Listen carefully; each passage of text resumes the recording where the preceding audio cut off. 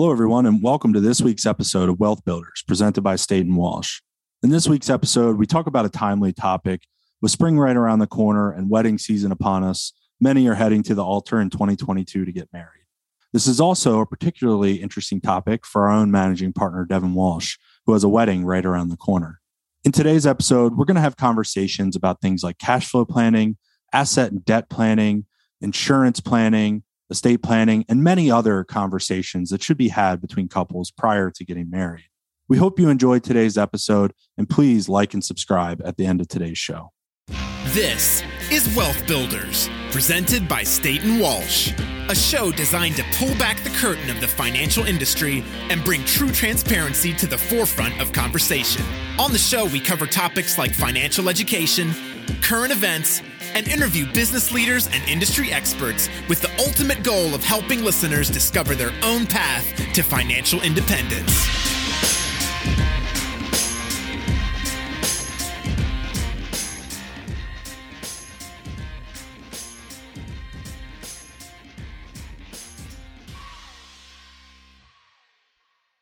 Brian, we are back, and today we are talking about issues to consider when getting married. Something that is pretty relevant to me right now. Big days coming up in June. Close to home, right? A little bit. No, everybody tried to warn me how stressful it really was, but it's a lot. But some of the things we're going to talk about today, outside of just the wedding planning, which I don't know anything about, is the money conversations, which is we see all the time in our work, and you hear about on the news and stats about how much divorces and separations come from arguments about money and the conversations people aren't having. So today, I figure, with the relevant topic in my life, and you just getting married in the last couple of years, talking about what should people consider when getting married. We're talking about cash flow, insurance, debt, student loan debt, kind of everything in between. Saving for retirement. Are you going to send your kids to public school, private school? Also, 529 plans, tax planning. And the more difficult conversations like estate planning and what you're going to do if someone's incapacitated, death. So fun conversations. A lot to unpack there. It's definitely it's probably the most important conversation, right? Like in our world, the world that we live in professionally every day, we have these conversations. So it's a little bit easier when you know what you're looking for, you know what you're asking about, but something that often gets overlooked. I mean, I know this isn't true for everyone. I would say for most, people don't fall in love with each other's financial plans. They fall in love with each other and get married for different reasons. What happens as a side effect of that is when you combine two families into one, you have two sets of considerations that now, in some respects should be working together, and different things work for different people. And one of the things that we often talk about with clients is just like, have you taken these things into consideration? And honestly, these are things that you should probably consider or talk about with your significant other, even prior to getting married. Once you go through that process, these are things that you ultimately or you really don't want to have come up later. And you mentioned a few. I mean, a big one is debt, not understanding what the other has, student loan debt, credit cards, car loans, things of that nature, taking into consideration, like, what's our plan moving forward? Like, how are we going to be spending our money in the short term? Or do we have any major purchases that we want to make together? If we're going to do that, if you're going to buy a house and qualify for a mortgage, all these things are going to come up anyway. So naturally, many people, some will avoid the conversation or not have it. We obviously tell folks that it's not your best course of action. And so we've created checklists, and the point of today's episode is really to kind of talk about things that you should just put in the back of your mind, or conversation starters, or things that you should be thinking about when we're kicking off this conversation. Because once you become married, there's all kinds of considerations. You have to look at taxes. How do you, make purchases? How do you take on debt? How do you grow assets? What each other has, and really defining a consolidated plan around what you both probably have been doing individually for a number of years, and now turning that into kind of one cohesive plan. Yeah, so really one of the first things is just like talking about career goals and individual goals. Like what are your goals? Because everything is one of you want to stay home, you want to have kids. Is one of you want to stay home with the kids, you're going to work forever. everything kind of goes into goals and like retirement plans. Marissa and I were watching one of those reality television shows the other day, and a couple was dating, and one girl was talking about maxing out her 401ks. Like, yeah, I'm a risk taker. I don't trust that. What's a 401k? It's a 401k. And she's like, and her eyes like, oh no, this isn't good. So having those conversations, just something as simple as that, like how much do you contribute to your 401k? Is something, what is your retirement like? Do you want to retire when you're 65? Do you want to retire? Never want to retire, work till the day you die? What does that do? Are you an entrepreneur? Do you want to start a business one day? So I think all those things are so important, and it really relieves a lot of the stress in the future, so to kind of prevent those surprises. I think the number one thing is the cash flow. Talking about goals, creating a budget, having some type of financial plan or app that a couple can use and can both see each other's budget and track what they do. Credit cards, how do you use a credit card? Do you use them, pay them off every single month? Do you use them for points? What's the strategy behind there?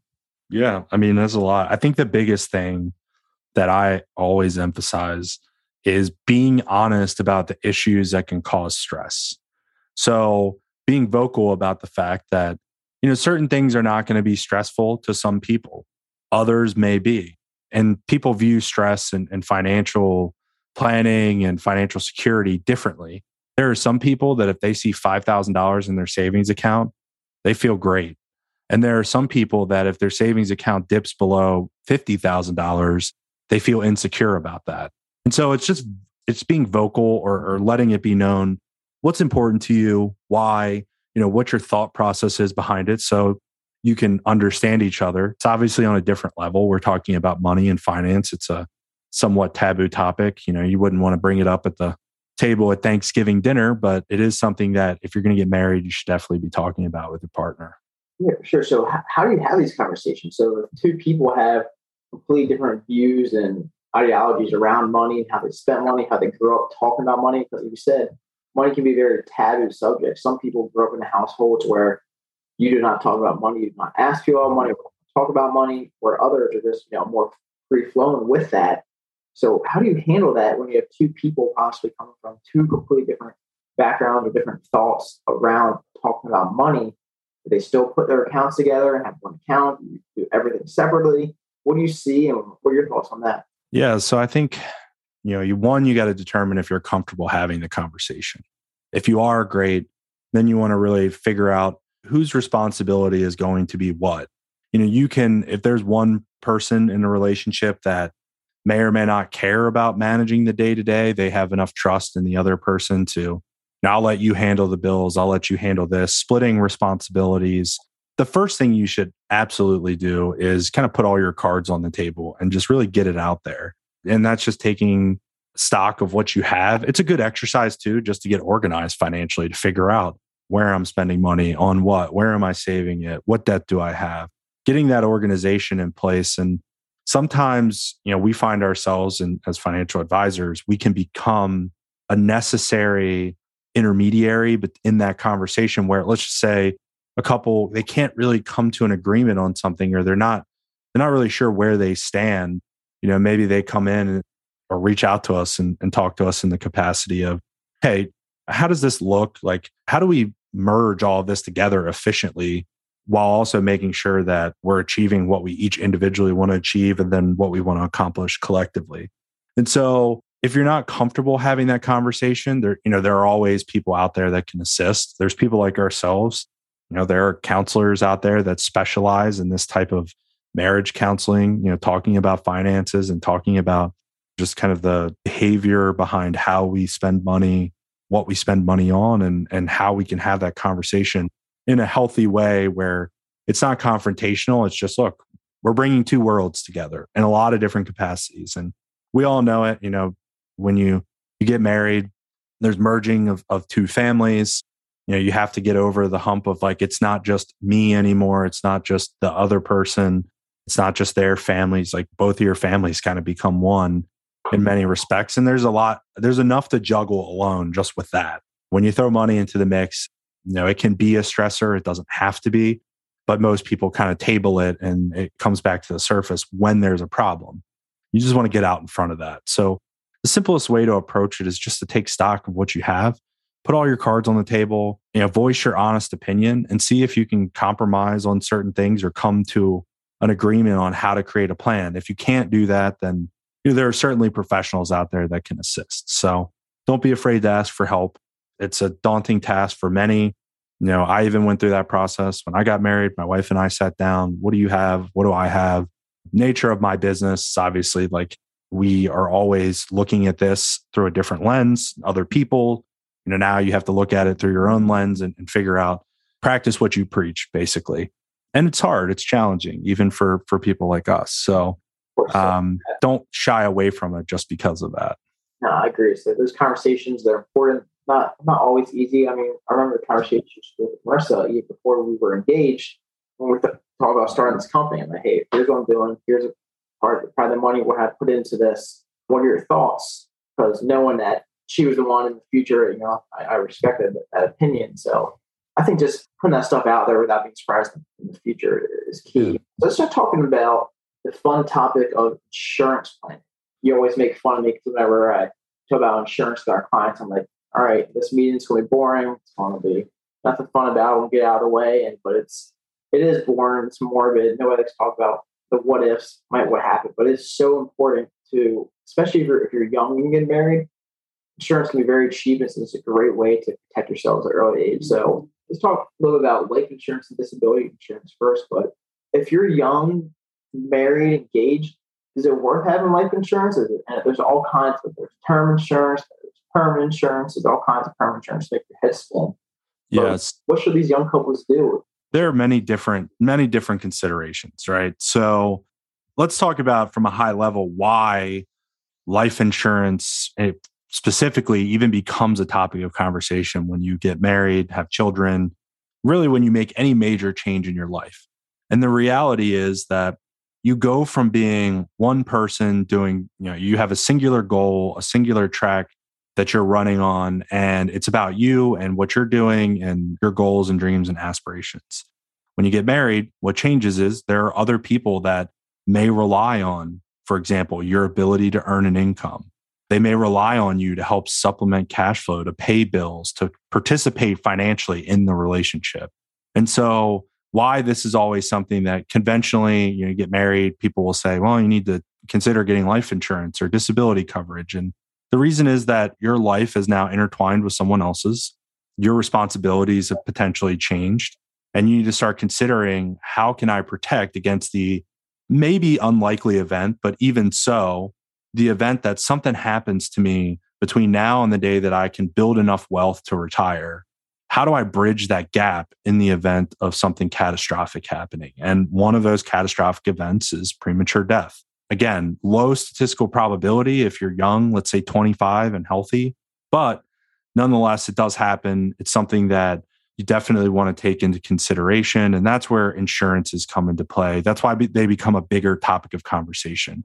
Disability insurance, it's a little bit more selfish in nature because it's not a death benefit that's going to someone else after you pass away. It's replacing income while you're still living, but maybe you don't have the ability to earn income the same way.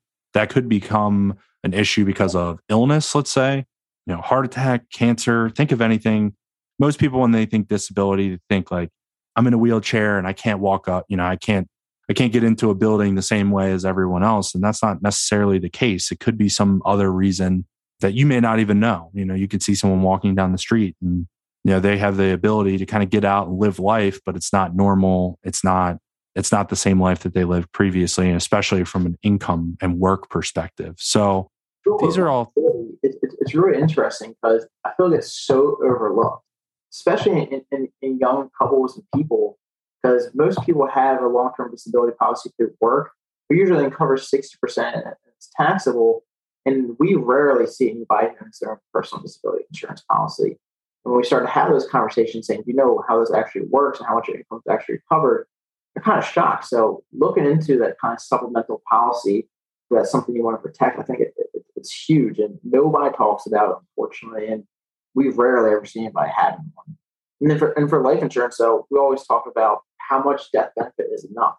So what we'll do, if you're listening to this episode, in our show notes, we'll have a calculator where you can kind of go in and play around and kind of see how much death benefit is right for you. So moving on to other types of insurance, Ryan, let's talk about property and casualty, homeowners, vehicles.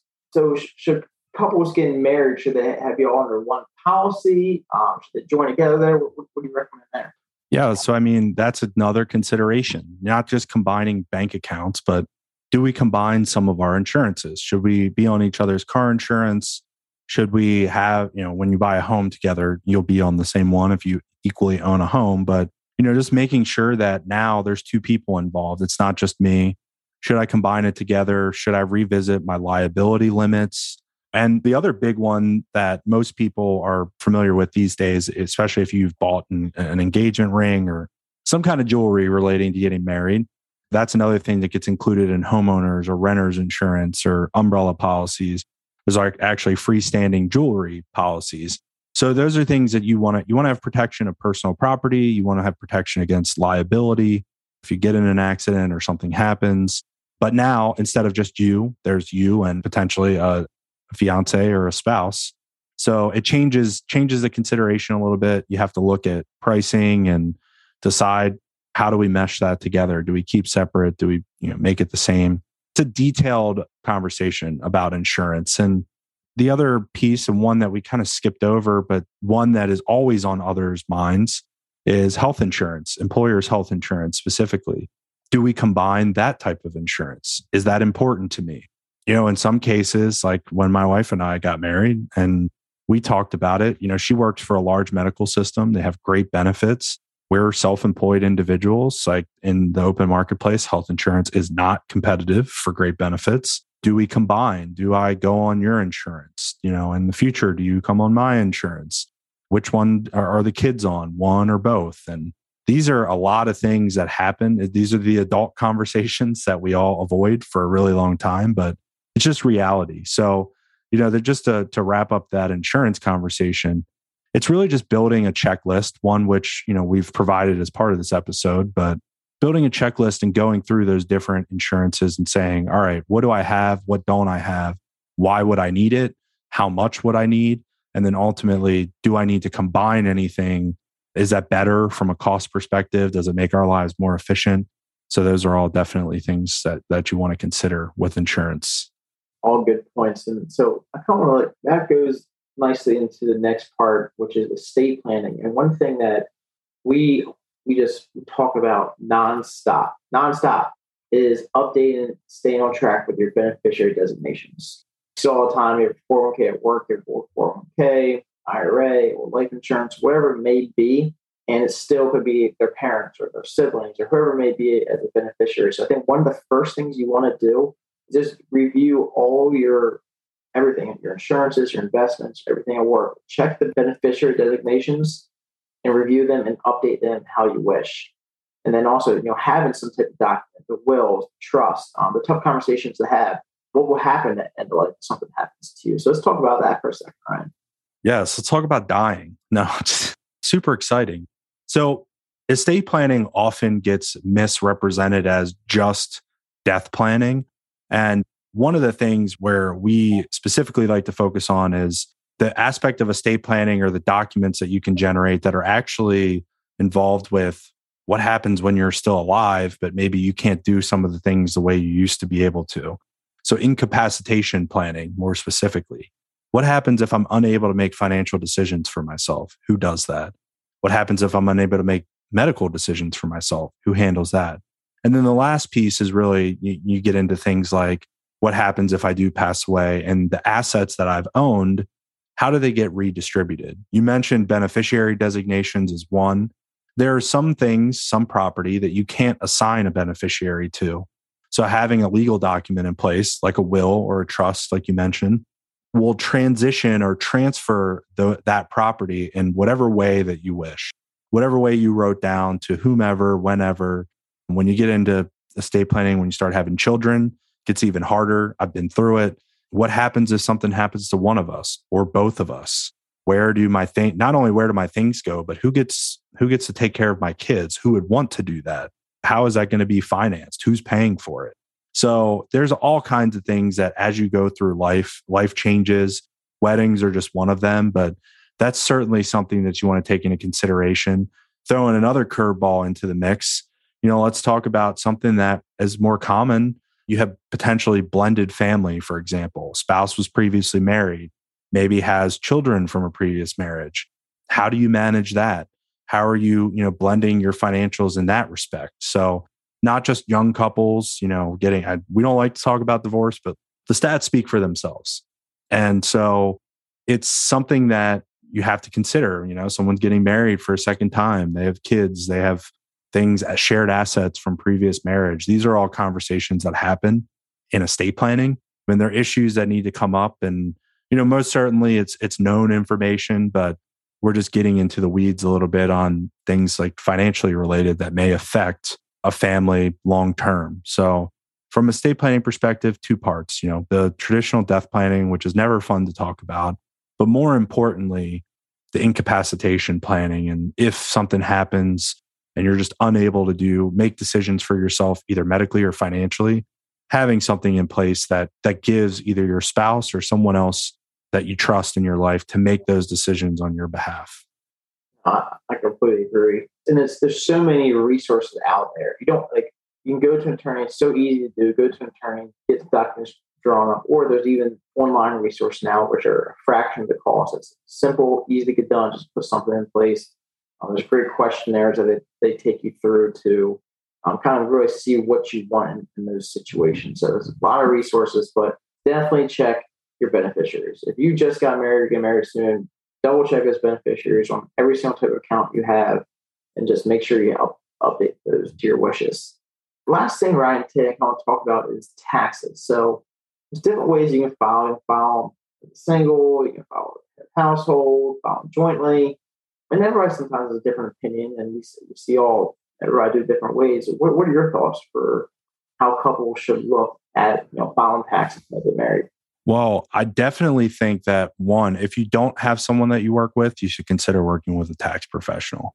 They're always going to be the ones that are going to steer you in the right direction. And so I can't say enough about having a good, trusted CPA, for example. And not everyone has super complicated tax situations and may not require the expertise of a CPA from a tax savings perspective.